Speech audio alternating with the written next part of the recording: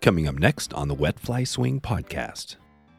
Stanton Jack is definitely one of them. And getting back to those Pro Slam members, they're a huge wealth of knowledge, and they're celebrities in their own rights because they're amazing rods, those guys.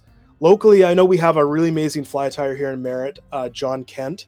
Yeah, he's got some amazing. He designed the pumpkin head leash, if that helps. We have, and that's the thing, is we have so many characters in town here. That was Richard Wilby on the magic behind the people of Merritt, BC. Centerlining, Steelhead, and Stillwater. Today on The Swing. Welcome to the Wet Fly Swing Fly Fishing Show, where you discover tips, tricks, and tools from the leading names in fly fishing today. Hey, how's it going today? Thanks for stopping by the show. We've got a new listener Q&A segment we're kicking off on Instagram. You can head over to wetflyswing.com/QA. That's wetflyswing.com/Q, the letter Q and the letter A, QA, for a chance to get your question read on an upcoming podcast and win a free Wet Fly Swing t-shirt or other swag. We're going to be giving this away. We're doing some good stuff. We've got some big plans this year with our series of new shirts as well. So check it out right now and also get your question answered from one of our expert guests on this podcast. Today's episode is sponsored by Trestle, who you know from their game-changing telescopic fly rod roof rack systems. But did you also know that Trestle just released the only universal bike rack system designed exclusively for the angler and outdoorsman? You can check out this new universal rack system at wetflyswing.com/Trestle right now to see their full line of gear-carrying products and the Artist Series apparel. That's Trestle, TRXSTLE. Trestle, live your pursuit. Richard Wilby shares his journey of creating a fly reel company and a fishing gear company all at the same time here. We dig into it with Richard today. He shares his lineup of reels, what it's like living in Merritt, BC, and the rich still waters of the area around this part of the world. And we find out which is the perfect Stillwater reel, and we're going to dig into it today with Richard. You know, I consider BC kind of like my brother from another mother. Here we go. Richard Wilby from ForgedFlyFishing.com. How you doing, Richard? Good, Dave. How's it going there? Not too bad. Not too bad. Good to have you on the show today. We're going to talk. I always love talking about gear. That's one of those things I think. I'm not sure if it's probably not just fly fishermen, but it just seems like the gear is something that everybody loves. So you have a company. You have a couple companies, but you make some pretty awesome reels, and we're going to talk about that and everything you have going. And you're up in like Stillwater country. I think you're in BC. That's right. Yeah, we're in Merritt here in BC. Oh yeah, in Merritt. Yeah, you're in Merritt. Okay. So yeah, I want to hear about the story, how you come to have a reel company here. But talk about how you first got into fly fishing. How did it start for you? And then we'll jump into the reels. Oh man. Well, I was living on the Cowichan River at about 6 years old. My parents were working at the Cowichan River Bible camp out there. So I kind of started fly fishing from that age. And from there, it just kind of snowballed where my dad was a big fisherman, but more into the gear. I enjoyed fly fishing more. So we each stuck to our side for years and years. And that's kind of how I really got into it and have been heavily into it, tying flies and everything with it since then.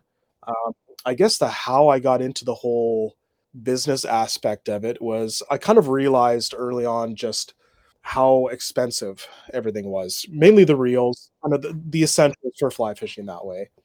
And my dad and I had always talked about one day having some sort of fishing company because we enjoyed it so much. We didn't know what facet that would be in, but that went really well. But unfortunately, he passed away.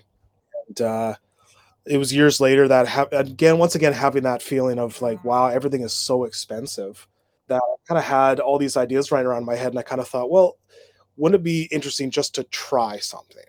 So after a year and a half, maybe 2 years worth of designing and then prototypes and kind of trying to figure out the best way to do it, we came out with our very first reel, where I told myself, like, I'd really want to do this. And if this works out, then I'll really pursue it. And if it doesn't, it'll be one of those that at least I tried and gave it my best. And so we tried our first reel. It was called the Requiem. I named that in remembrance of Dad. And it was a very skeletal, very light fly reel that had a really nice forward momentum design to it. And we launched it, and we kind of in Victoria, British Columbia, where we were living at the time, and said, let's give this a shot. So we did, and we were kind of surprised how quick everybody really liked the design, but also liked the price point, that they realized that it was the same quality, say, as something in the $250-$300 region, but was for much less. And design here. And it quickly took off from there. And I went, okay, let's give this a shot. So we did that for a while. And then we brought out our saltwater / spay reel not soon after. And that did really well, with it just being a great place around Victoria to have. What's that one called? Well, that one at the time was called the Royale. We have now upgraded it to be called the Anthem. It's a much larger design. It has a nice valley in the spool, so you can have a lot more line capacity with the backing. No porting on the back, really gives it a solid feel, but it's lightweight. The drag is all carbon fiber. Just a really, really phenomenal saltwater / spay reel. And then we went on to have a center pin, and that worked well. And we're going to get back into it soon, hopefully, if everything goes well, to get back into the mooching reel aspect as well. How is mooching different from center pin, or is that the same thing? Picture a bulkier version of a center pin, but it has a drag, meant for ocean fishing, kind of large downrigger type reel, heavier, bigger, just the beefiest of all reels. But the way we design it and everything is just very similar to how we do the fly reel. So it was a natural step to do.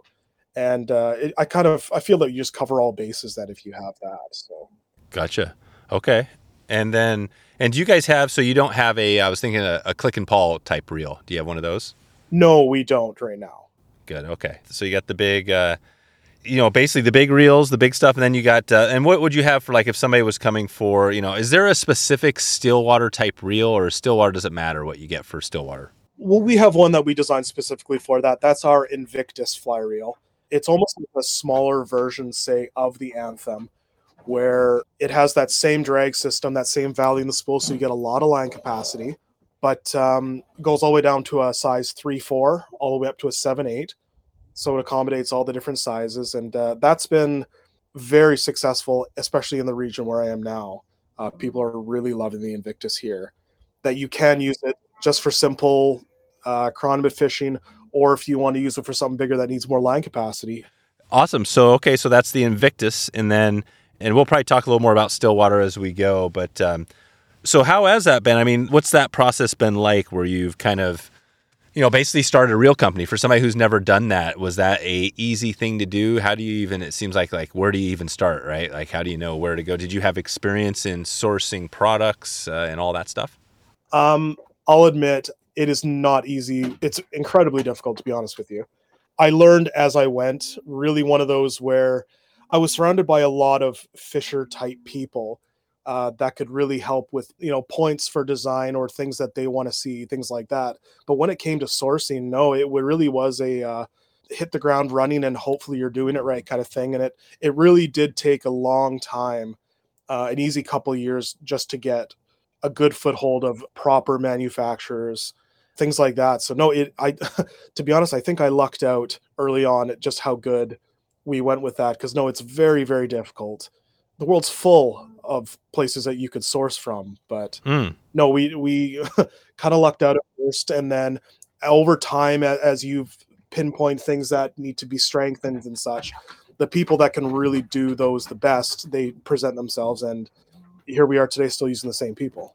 Gotcha. And what is I'm looking on Instagram, there's the 3 posts ago, you had a reel, looks really cool. It's like solid on the back side of it. What is that one? That's that Anthem. That's that saltwater safe spay reel. Oh, that's the one. Yeah. Yeah, that's sweet looking. So you still have that? We still have that right now. Yeah, that's our current spay reel. Okay, God, yeah, that's great, man. That looks like, I love that. Where does that, where do you, when you're looking at this stuff, how much control do you have over kind of the way it looks? Is there a lot you can do about, like with that reel, for example? Let's take it. Actually, when I see it, your reels in your website, I don't see the back.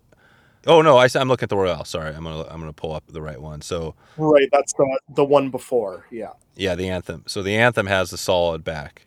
That's right. The Anthem has the solid back, and it's available, which some people have taken at places you can get things engraved and such on the back. And we did it that way. It made the reel a tiny bit heavier, but we thought for that ability to personalize it a bit more for yourself, it was worth it. Gotcha. Okay, perfect. And do you have control, like how much control like over the tweaks on the reel? Is that something that, I always think like, okay, how do you improve a reel, right? Or is it more like on just design or look, or how does that look for you guys? No, great question, actually. I'm pretty happy to say that I have complete control over every aspect of how the reel works, looks, sounds. The colors are one thing where that's probably the most difficult part, actually, is the color. Because we don't make these super large batches.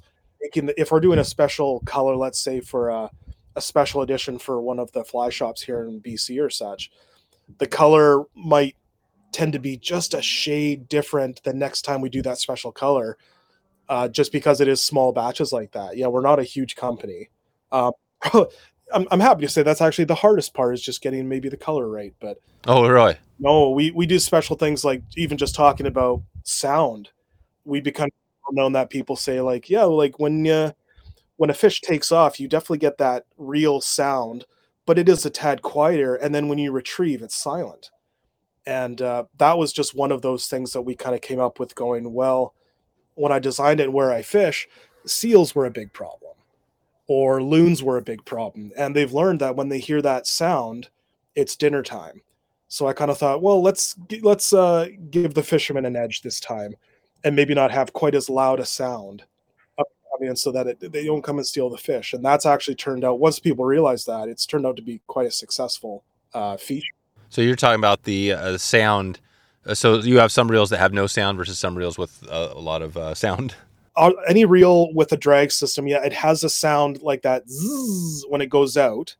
But when you retrieve, that way there's no sound coming in. Oh, right. So you still get nostalgic fly reel sound when you're playing a fish, but it's not constant the whole time. That draws a lot of attention from seals. Oh, I see. Yeah, just the reeling. So when you reel up, it's quiet. Yeah. Gotcha. Okay, perfect. So who are, and just looking at, you guys are up in Merritt. So now Merritt, you guys must have some pretty good, do you have some trophy like Kamloops? Is that considered, would you have Kamloops style? That's not far away, right? Oh, absolutely. That's part of our region, which is region 3 here. And they're only about 45 minutes away. If you hear cows in the background or things like that, we are on a working cattle ranch as we speak. So just if you hear those weird sounds, that's what you're hearing. That's right. And is this your cattle ranch? It's my sister's ranch here. They do Black Angus cattle, and that's where we've set up, is on the ranch here. Oh, wow. And so this is Black Angus, so they do actually like beef cows? That's right, yeah. Oh, wow. Wow. How many head are out there? Oh, good question. Maybe about 100 right now. And how many acres is the property? Oh, 350. Oh, wow. Yeah, it's big. Oh, it's beautiful. Like, we're close to Kamloops, which it has a million beautiful lakes there. Close to Merritt. Well, we're in Merritt, where anywhere I can drive 10 minutes and hit an amazing lake. Yeah, just in a really incredible part of BC that when I lived in Kamloops when I was a lot younger, I took advantage of it, but now that I'm older, I'm like, wow, I should have done a lot more, because I had no idea that such amazing places were just so close and so accessible. Boat, anything. It's very, very easy here. Are there some like giant, where would you go to find giant Kamloops rainbows? Are they everywhere, or is that something where you got to know where to go? A little bit of both. Sometimes you can get lucky, because anywhere you go here, you're going to catch, there could be giants everywhere around here. There's a couple lakes, let's say Corbett Lake, which is just up the hill from. Yeah, Corbett. Yeah, that one there. I know that they've introduced up to 10-pound rainbows stocked in the lake. So that's fabulous. If you want to go wild, I mean, you go to Kamloops. My personal favorite is Knuff Lake, which is up near Sun Peaks, the ski resort there. How do you spell that? Knuff. Knouff. It's otherwise known as Sullivan Lake. Oh, Sullivan. Okay. And I mean, around Kamloops, there's Roche Lake. These are all lakes that have resorts on them. It's super easy to launch your boat, but most of the lakes around here, I haven't found difficulty in launching anything. And they could be small, they could be big lakes. Yeah, it's crazy how good it is here. Really? Yeah. What's your not to go on size and everything, but have you got into some pretty nice rainbows, over your time? I've gone into some really, really nice ones. Not a ton of the size. I think right now 5-6 pounds is kind of my max. which is still incredible. But Yeah. I look enviously at a lot of anglers here that are constantly pulling in, yeah, like I said, up to 10 pounds. Up to 10 pounders. Right. Yeah. You're in one of those meccas. Yeah. I mean, we're going to be heading up. Well, I guess hopefully heading up there soon, but it seems like there's so many places to go. That's always the challenge. I guess it doesn't really matter. I mean, we had Brian Chan on a while back and he talked about, kind of did a little synopsis of the area, but it sounds like, is that how it feels to you? There's just so many places you don't know where to go. Oh, it's a funny way of looking at it, where if there were a few places you could easily plan a trip, but now throw a dart at a map and plan it that way. That's your easiest way to do it. There's just so much here that good luck getting to it all. And no, I mean it's a great problem to have. Let's put it that way. Yeah. So, and you have a John boat. What type of boat do you run there? I went from a John boat. I actually went from that to a company in Langley. They produced this inflatable boat called Swellfish.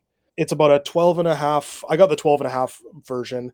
It's really tailored for fishing rather than just regular boating. So it really comes with a lot of accessories and fun bells and whistles. And I've been really, really liking that just for the stability.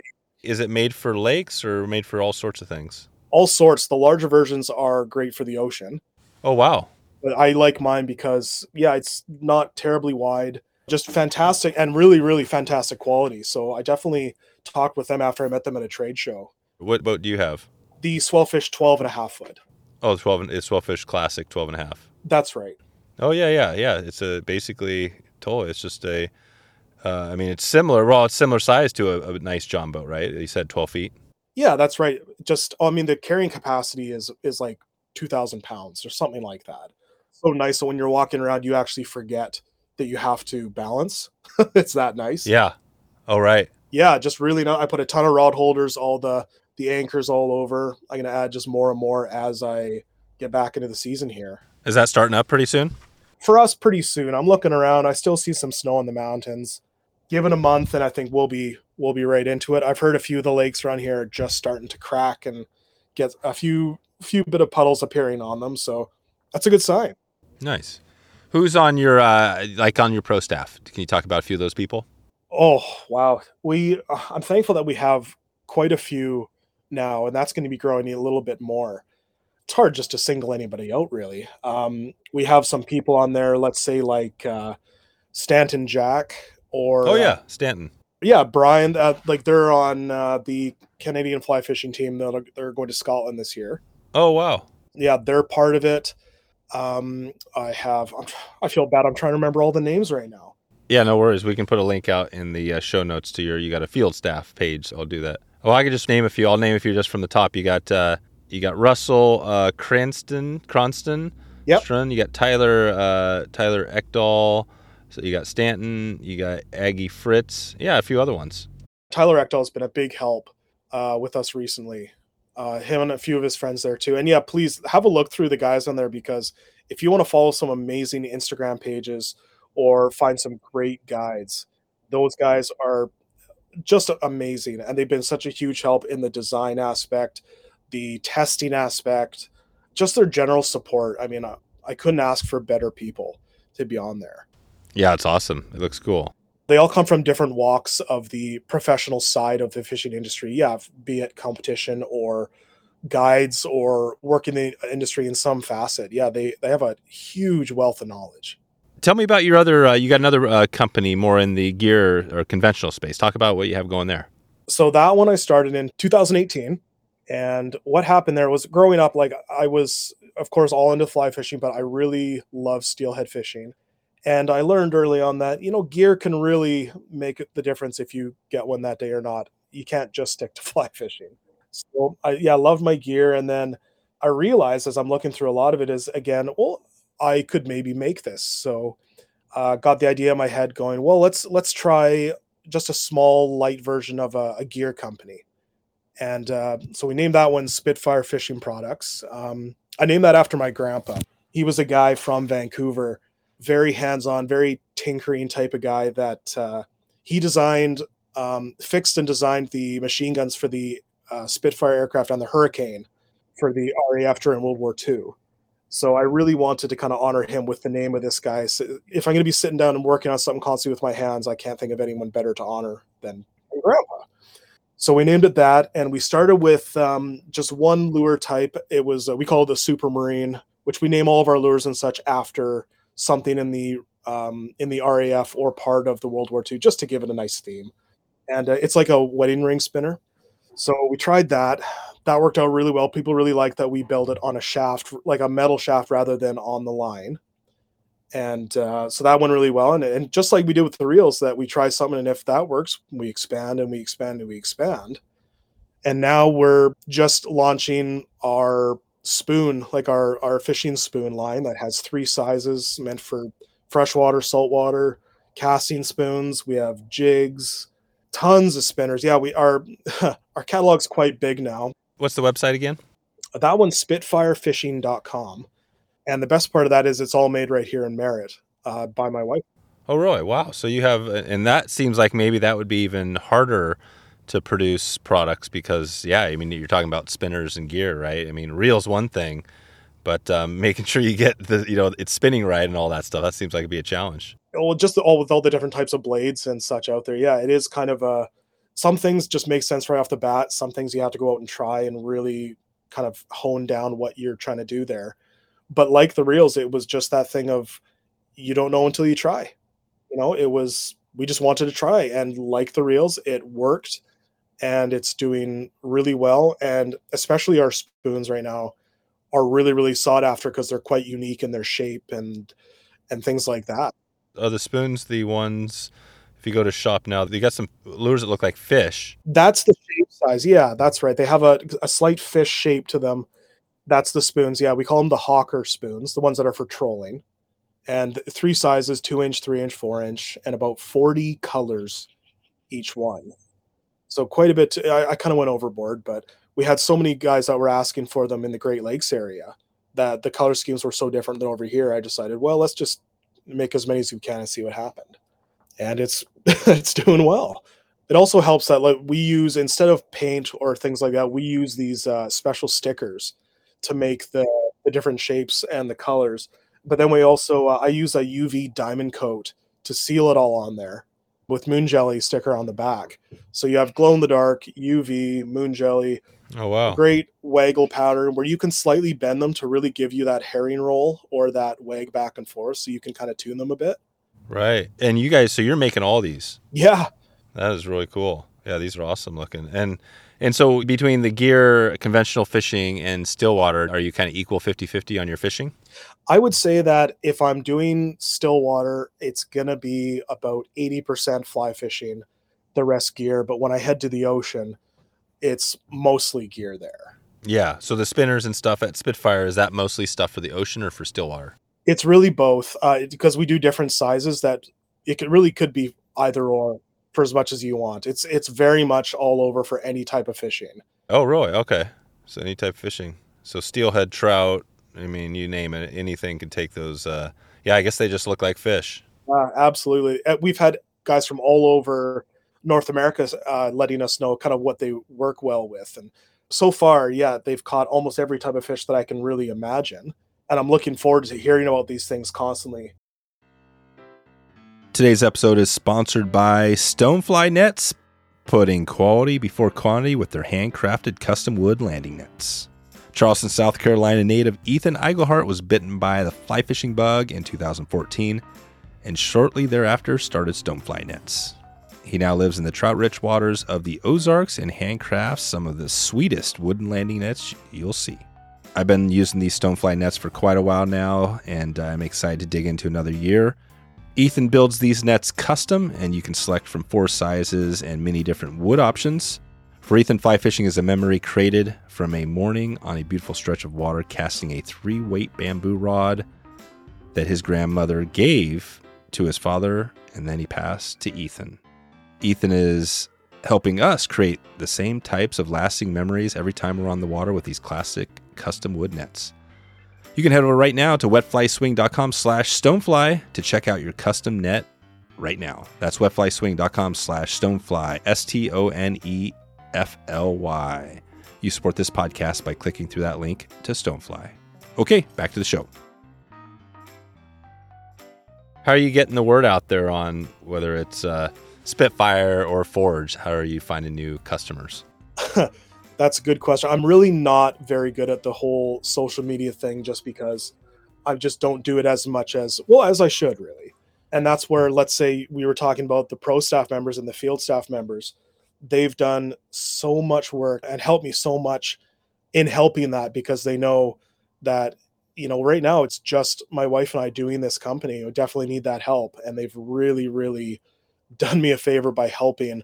Like I said before, I can't say enough good things about all our pro staff members. They've been so supportive, especially with the social media, letting guys know what's going on, how to fish it, where to use it. They're just as open as I am about, if you have questions, they'll talk to you as well. And very, very supportive that way too. There you go. And you have pro staff for the Spitfire too? We do. It's just lightly ramping up. I'd say most of the guys that you would talk to for Forged, if any of them do gear, they'll be able to talk to you about that. Most of them are more fly fishing staff there, but we are getting more and more of the Spitfire pro staff going here. That's give it a few weeks, you'll see a lot more on there.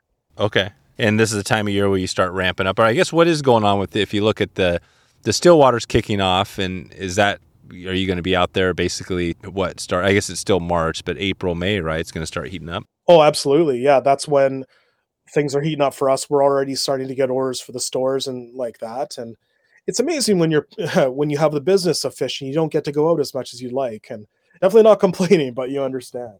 Yeah. So you're sending basically the reels. You have some like shop stores. You're selling them locally. We do sell them locally. We sell them really all over Western Canada now, and we're moving east as that goes. On the website, it's really nice that way. If you go on the website, you can actually see a retailer's page, because I highly recommend people go to the fly shops to try the reels. There's something so much better about going into these fly shops and trying it instead of it just being a picture on your webpage. I grew up in fly shops, and I know that I want them to be around long after I'm gone. So definitely support them as much as you can. You'll never find better people or a bigger wealth of information. So yeah, go on in, ask for the reels, try them out there. That's the place to go. And you can see those retailers on our website and see if there's one near you. Oh, perfect. Yeah, because you got some, it looks like Alberta, and and you got a bunch obviously in BC around. Yeah. And do you guys have quite a few? Are there a number of fly shops kind of up in your area in BC? Or I always wonder about that. You guys have a few fly shops, right? Yes, they range from very small to getting into the larger stores. But yeah, we have quite a few shops. Even in Merritt, we have a couple shops here, quite small, but they have a great selection. When you go into the bigger cities, that's when you start to get more and more. No, British Columbia has just a huge wealth of stores here. And in those stores, comes all the information you need, and they're very, very supportive. Perfect. Well, let's talk on Stillwater just briefly. So when you get going out there, what's that look like for your season? Do you, you get fired up, you got your raft, so that's pretty cool. Is that something where you're kind of, it's inflated on a trailer or on your car, and then you're putting it in, or how does that look? I have mine on a trailer I built, and I have it so that later if I want to upgrade to that 14-footer, it can fit that. But for me, I tend to get most of my fishing done actually, right off the bat in the spring, and then more in the fall. Just because my whole winter, of course, is built up manufacturing. Spring and summer, we're supplying stores, and including the fall, but I try and make as much time as I can just to be able to get out there and do it. The past few years, I haven't been able to too much, so I'm really pushing myself to be able to do that, and my wife's very supportive of that as well. Mm-hmm. So you're going to get out and do some more fishing this year? Oh, absolutely. Yeah, this year I plan to do a lot more of the river fishing. I really, really miss that from living back on the island. Oh, right. Yeah. You lived on Vancouver Island. That's right. Yeah, kind of all over the South Island there. A lot of Victoria, Langford, things like that. Oh, okay. Yeah, what was that like? So you were into doing some steelhead fishing back then? Yeah, definitely made trips every weekend up for steelhead fishing on the couch. And there's some great lakes right around Victoria that I went to. I worked right near Langford Lake. So that was in the morning, go out there with the belly boat, do a few hours and go to work. It was a great way to start your day. Yeah, definitely into the still waters. And when you can, you get a buddy with a bigger boat and you go out and see where you can get some salmon. But Right. Yeah, because you guys have it all. I mean, and have the steelhead runs been pretty up and down or pretty good there? What's that look like the last few years? Definitely up and down. But sadly, as you hear from everywhere, no, there is a serious decline. And yeah, that's a whole nother conversation we could have sometime. It is quite heartbreaking. Right. Yeah, you've seen it like everybody. Yeah, it really is heartbreaking to see something. Like I said, when I was a kid, what it was back then, what it is compared to now. It just breaks your heart. And I hope we can, yeah, I don't know what to say about that nicely, but I hope we can figure out a way that we can all figure that out here. Totally. Have you swung some up or done a lot of swinging, or have you just mixed it up on your steelhead? For me, definitely a lot of swinging. That's my biggest thing. Like, definitely more spay than anything. It's one of those, I start out spay. If that's not working, then I switch to the gear. Yeah. What do you do? So if you're out there on a run, like what would be a popular steelhead river that everybody knows about that you would fish? Oh, yeah. For me, I don't tend to drive too far, so I'd go up to the Cowichan River, which is only about an hour north of Victoria. Okay. And how do you spell that? Cowichan, Cowichan. Gotcha. So you get out there with your, what sort of length of spay rod and weight? I typically use a 13-foot. I'm trying to think what I use now. I use a loop, 7/8 weight. Okay. And your spay reel, of course. Yeah, oh, of course. So that I use that. I have switched more to a Scandi setup, which for people who don't know, there's two versions you can use, more the Skagit, which is a bit heavier setup to use, or a Scandi setup, which is a little bit lighter, a little bit easier presentation. I switched over to that just because it looks prettier. So I tend to go that way. And yeah, just swing a whole bunch of different flies, anything from egg-sucking leeches to intruder patterns. Golden stoneflies are a big favorite of mine. And if that's not working, yeah, we switched up to a few things. What would be your first lure if you switched up from spay into gear? What would be the first lure you would throw on there? Ooh, that is a good question. That depends a lot on what the river's looking like. Let's say it's looking kind of like that nice steelhead green. Just came off some color and it's like clearing on you, but still got some color. That's a really good one. I typically would start with an egg pattern, just kind of dead drift an egg pattern down there. And if that doesn't work, do a really simple a Colorado blade spinner out there, just real simple like that. And you can try those in kind of different color blades as well. And when nothing's working, yeah, going really simple that way is a really easy way to put something. Gotcha. Okay. So that's pretty cool. So you mix it up and then in your fishing, you said you're going to hit it spring. When is the best, like Vancouver Island, when would be the best when the steelheads are, when they're running, when would be the best time? You're definitely looking, I'm much more of a winter steelhead fisherman. And I find for me, right around Christmas tends to be kind of my favorite time to go. And I always made a big point of right after Christmas, those few days after Boxing Day, I'd go really spend a good long weekend of my own making up there, because that's kind of my favorite time to go up there. Christmas time is my favorite time. You can go early or later depending, but yeah, that's to me was always a really easy, good rule of thumb. And I'm sure there's a lot of guys listening and just shouting, going like, "Oh, this is better." And you're right, there's a much larger window, but that was always my favorite time to go around. Yeah, Christmas, that is a good rule. Yeah, so Christmas, hit it up. Perfect. Well, anything else you want to on your line? You want to give a heads up on is from either Forge or a Spitfire? Well, for Forge, you're going to see a lot more different color patterns coming out with our reels. Hopefully, some more reels coming in the near future here as well. A couple things like that. I can't give too much away right now, but for Spitfire, you're going to see a lot more new patterns coming out with that and new designs. That's one that's blowing up so much that we can't help but just keep on with that flow. And any questions at all, because we love taking the questions on there. You can hit us up on Instagram, on Facebook, or the emails that you'll find on the websites. Yeah, any questions at all, you're never bugging me. All right, perfect. Yeah, and you guys your Instagram is probably the best place to go if they want to connect with you. Yeah, that one's going to be the best one there. You're just going to find it under Forge Fly Fishing. Okay, perfect. And we're actually when this goes out, the giveaway will be over, but we are in the process of doing a giveaway, and we're going to be giving away a reel along with some other products we have out there, which will be cool to get that out there. What I'm just kind of looking over some of your Instagram pics. It looks like you got a dog. You got your What's the dog? Is that a current dog? Is that your dog? That's our current dog. Her name's Riley. She's a golden retriever border collie cross.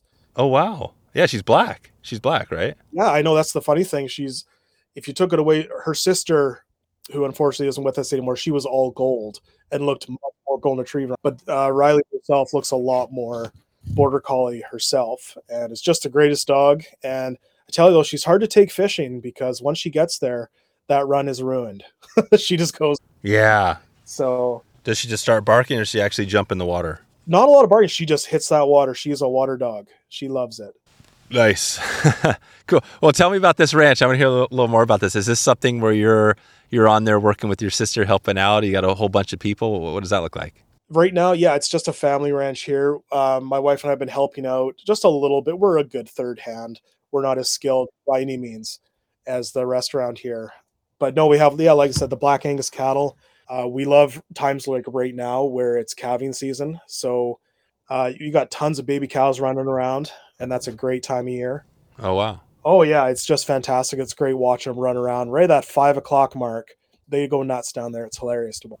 Oh, that's right. They're jumping around. So can you go up and grab one, pet it, have hang out with it a little bit? What's that? They kick you, or what's that look like? Yeah, I definitely don't advise that. But one thing that my family's been good at here is really almost handpicking the really good cows. That there's been times when we're branding the young calves, and I'll have mama cow with her head over my shoulder looking at what we're doing.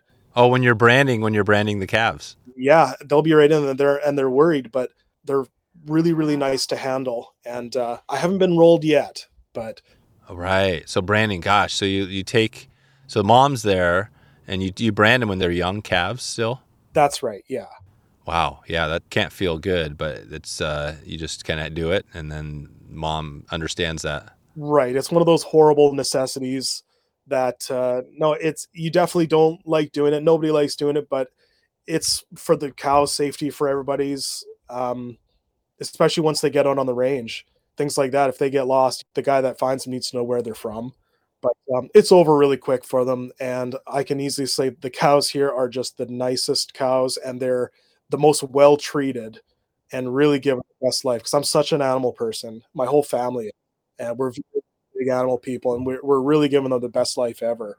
And you can really see that when you come visit these cows. Right, exactly. So how old are the cows when they're ready to go for the meat time? That depends really if they're producing calves or not. I mean, it could be early on, it could be later. The age of them, that could be a wide range. Okay. How long what's an old cow? What would it be, an old cow? That's been a bit of controversy. I've seen them as old as, 15. Oh, wow. Yeah, 15. It's almost like a horse. Yeah, definitely consider it that way. Don't hold me to that, because, that's one thing I really have not looked into whatsoever. Yeah. Your sister's running the show there. Yeah, exactly. And I'm still stuck on just the baby cows, yeah. Right. What do you think is harder, just for the outside? Is it harder to make a living selling reels and fishing gear, or running a cattle ranch? Cattle ranch by far. Oh, it is? Oh, my goodness. It is. Oh, where do I even, how much time you got? Yeah, no, it is. Right. I don't envy my sister and my brother-in-law here by any means, because it is a 24-hour job. They're working all day long. They probably have a pretty amazing, 300 acres. That's nothing to scoff at, right? That's pretty amazing. That's right. They've got a great handle on it, but it is, there's always something to do. And when that stops, a cow will break a fence, and, and it just go over. And there's a lot of ups, a lot of downs. It's an incredible, busy life, but it's an incredible life. So I'm really happy for that. Was your sister, where did she get that skill? Did you have it in your family, or where did she become a farmer? It was my brother-in-law that when she married him, his family comes from a long line of ranchers and Oregon horse breeders, cattle, things like that. So yeah, definitely a cowboy family. Right. There you go. Wow. Okay. It sounds pretty cool. Yeah. It sounds like you guys, that's the nice thing about, living up there, is that there's, Merritt and some of those places, there's some people, but you don't have to go far to get out, right? Where you're not seeing a lot of people. Is that kind of how you see it out there? That's exactly right. Yeah. Like I said, you point in any direction, give it 10 minutes, you'll hit a very fishable body of water. Right. Good stuff. Cool. And you're excited. And like we said, I mean, it's almost game time as things get going here. What's What is your fly when you're on the Stillwater? You're in your boat. What is you got a couple rods there. What do you got? What fly do you have ready to go? Are you more of like a Phil Rowley with the indicator stuff, or what do you do there? I'm actually more just getting into that style. I'm very, very much a leech pattern, a micro leech pattern, definitely stuff that you strip so that things are constantly moving. I like to be doing something when I'm out there. That's just my style. It definitely doesn't produce as much as say when Phil Rowley's out there, but just what I'm comfortable with, and I feel like I'm gotten really good at that. So if we're looking at my fly box, yeah, you're looking at a lot of leech patterns, a lot of scud patterns, a lot of the blob patterns, but I'm sure I'll catch a lot of flack for that. Yeah, the blobs and the boobies and all that stuff. Hey, times are slow. You got to bust them out sometimes, but yeah, a lot of things like that. A lot of flies that are moving. Yeah, gotcha. Yeah, a lot of action. So you like more of not really the match and the hatch as much as like just getting their attention and have them just strike it out of whatever aggression. That's right. It depends who I'm fishing. If I'm fishing with someone who is doing the more indicator, I'll kind of bow to that because I know that they're going to do better than me, and we might as well do that together. But if I'm by myself, yeah, it is definitely a little bit more searching patterns that move, things like that. That's my comfort zone. I don't mind doing it. Perfect. How does so in looking out 2023, the rest of this year, how does that look for you? Are you going to be like doing more of the same with the reels and everything? Or it sounds like the colors, that's one big thing. What, you want to give a shout out to something, new you have coming here? Oh, that's a good one. The new big thing that's coming out is our big line of the center pins that come out in a variety of colors. Right. So center pins. So this is interesting because this is like, it looks like a fly reel, but it's not, right? It's a very, very old school way of fishing. And it basically, it's like a fly reel that moves very freely without any drag. So that it's you're using gear when you're using it. It's almost that kind of weird crossover. It's oh, right. You're using like jigs and bobbers and stuff like that? Jigs, bobbers, yeah, things like that. You can get into all the others, but there's so many different styles of casting. And if you want to look at them on YouTube, you're going to look and go, wow, that's super weird. But I've tried it on the Veta River, and it's so much fun. Because without that drag on there, it really is a fight between the fish and you. And you have to use a lot more skill to get that fish in and a lot better time.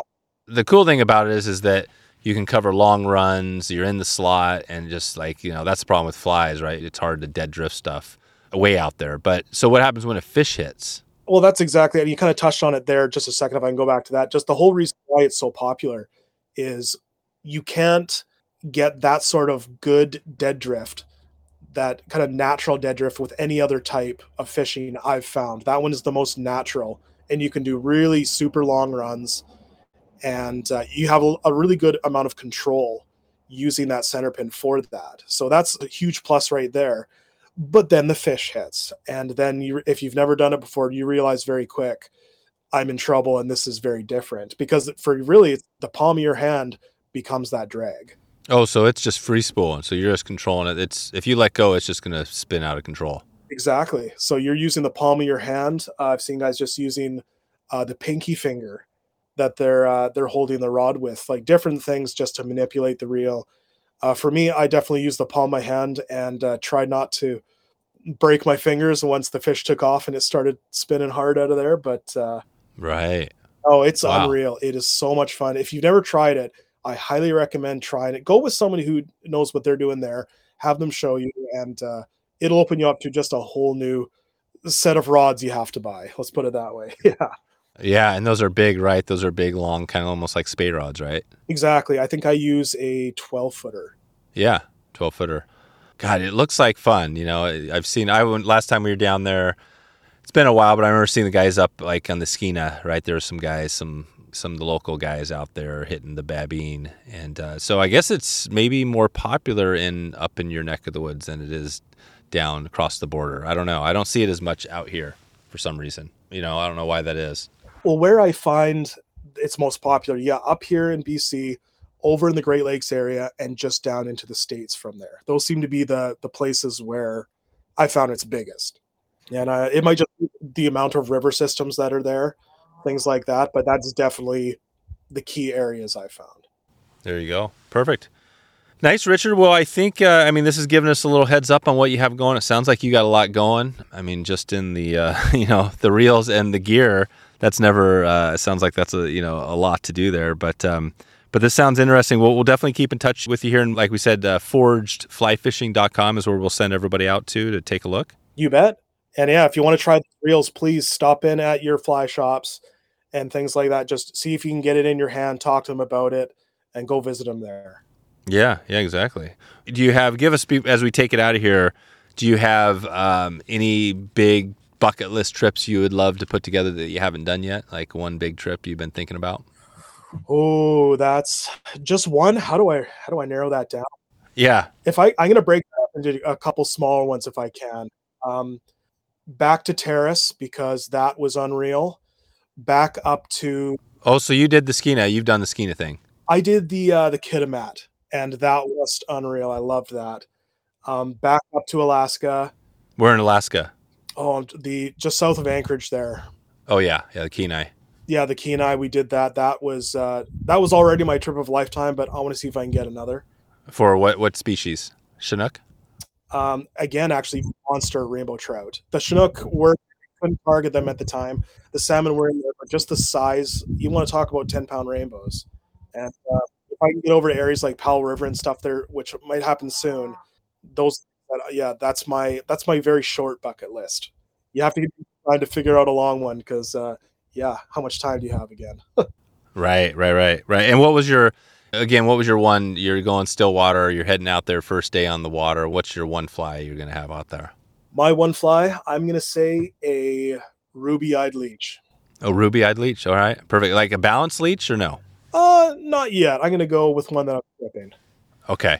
And we got Phil Roy, Brian Chan, some of these guys up there.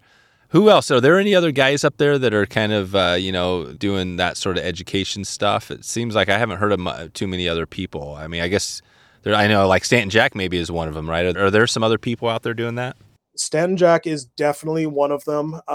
And getting back to those ProSam members, any one of those guys, if they're up in the region here, they're a huge wealth of knowledge, and they're celebrities in their own rights because they're amazing rods, those guys. Locally, I know we have a really amazing fly tyer here in Merritt, John Kent. He's got some amazing... He designed the Pumpkinhead leech, if that helps. Oh, okay. John Kent. Yeah, we have... And that's the thing, is we have so many characters in town here that go way back in the fly fishing. And you're talking Merritt? That's right. Yeah, right here in Merritt. Yeah. What's Merritt like? What type of a town is Merritt? Merritt's a fantastic place that... There's not a terrible amount of people. It's typically a town that people are passing through, going around, but it's very much definitely a ranch land sort of community. And one thing we found here is really, really great people. Definitely sort of that small town mentality where everybody knows each other and get along great. Yeah, we've really, really loved living in Merritt here for that reason. And especially in the whole ranching community as well. And you meet those people, you'll want to know them the rest of your life. Right. Yeah. Merritt's kind of it's right there along the main. Well, I guess there's a few different ways, but on your way up to Kamloops, right? That's right. It's a small town, but we have a Walmart. So yeah, I saw that. Yep. You got Walmart and you're about, what are you, a few hours from Vancouver? That's right. Yeah. We just came back today. That took maybe 3 hours to get to the ferries in Vancouver. Right. There you go. Perfect. All right, Richard. Well, I think I'll leave it there. We'll send over, like I said, Forge Fly Fishing to check in with you or on Instagram, and just want to thank you for coming on here and shedding some light on your reels. I'm excited to hopefully get one of those out in the water and test it out someday. So we'll keep in touch with you here and send some people your way. I look forward to that too. Thank you so much. And yeah, everybody out there, any questions, send them my way. I look forward to it. There it is. You can head over to wetflyswing.com/459 right now. That's 459 to check out some of these reels that Richard talked about and any of the other show notes links that we talked about today. You can also get a link out to our listener Q&A segment we have going on right now. That's at wetflyswing.com/QA. The letter Q and the letter A will get you there. And you can also just head over to Instagram, and we're going to be having posts every week where you can enter your question, and we're going to read it on the podcast. If we read your question, you will win a free Wet Fly Swing t-shirt or other comparable swag item. We're going to be adding this stuff as we go. So if you have any thoughts on that, reply back anytime to me. Let me know. Let's do a quick listener shout out before we get out of here today. Mark Woodward. All right. Mark Woodward said, Dave, I love your podcast. I just listened to the Bus Van Dam episode. It was very good. You requested people from Europe to reach out, so I'm doing just that. I can give you some background. I'm originally from Ohio, but I have lived in Montana, Mexico, the Czech Republic, and the Netherlands. I also spent 20 years in Hollywood working as a cameraman. I love hunting, fishing, and backpacking. I tie my own flies and also bow hunt mostly now. I have fished a lot of Northern California and Oregon while I lived in SoCal. My BFF lives in Portland, and we have been fishing extensively for the last 30 years. Keep up the great show, Mark Woodward. Amazing, Mark. This is definitely going to be one of the best reads I've had on here. I appreciate you coming from across the pond. Always love to get that perspective. And we are going to be doing more stuff in Europe this year. If you're listening right now and you're in Europe and you want to hear some more episodes, you can reach out to me, dave@wetflyswing.com. I'd love to hear from you. If you haven't reached out to me, this is the chance. No matter, I don't care where you are in the world. We're putting it together. So if you are in the deepest recessions of you name the country, South America, Europe, Southeast Asia, that would be a good one. I'd love to put together something there. Australia, if you're anywhere around the world and you haven't talked to me, give it a shot right now, and you could be just like Mark Woodward here, who reached back, and we're going to be keeping in touch with Mark as well as we go forward. All right, let's take a quick peek and see where we're at right now, where we're headed next. And right now I'm just going to announce one thing, because tomorrow it doesn't get any bigger than this. I always love to see a Great Lakes Dude podcast in the lineup. And tomorrow we're gonna surprise you with this is number 3. This is where Jeff is going to be digging back into the ever popular Steelhead step by step. I know the first one he did was awesome. We got a lot of feedback on that. So if you want to check that out tomorrow, and if it's in the future, you can just, the magic of the internet, you can just let this thing play out as I quit talking here and jibber jabbering, and let that music fade away. And as soon as it stops, I believe if your app is solid, it's going to play the next episode. And if it's in the future, that's going to be episode 460. If you're listening live right now, then you're gonna have to wait one day. And we let these things go live early in the morning, so if you get up really early, you can listen to that one tomorrow. All right, well, like always, or not like always, but like a lot of the time, it's getting late, and I would love to catch up with you online or on the water. We've got some big trips coming this year, including the Skeena Space School. We are going to be traveling around North America, and I'd love to catch you on the water. If you get a chance, let me know. Like I said, it is late. I hope you are having a great evening, a great morning, or a great afternoon, wherever you're in the world you are, and I appreciate you for stopping by today and checking out the show. Thanks for listening to the Wet Fly Swing Fly Fishing Show. For notes and links from this episode, visit wetflyswing.com.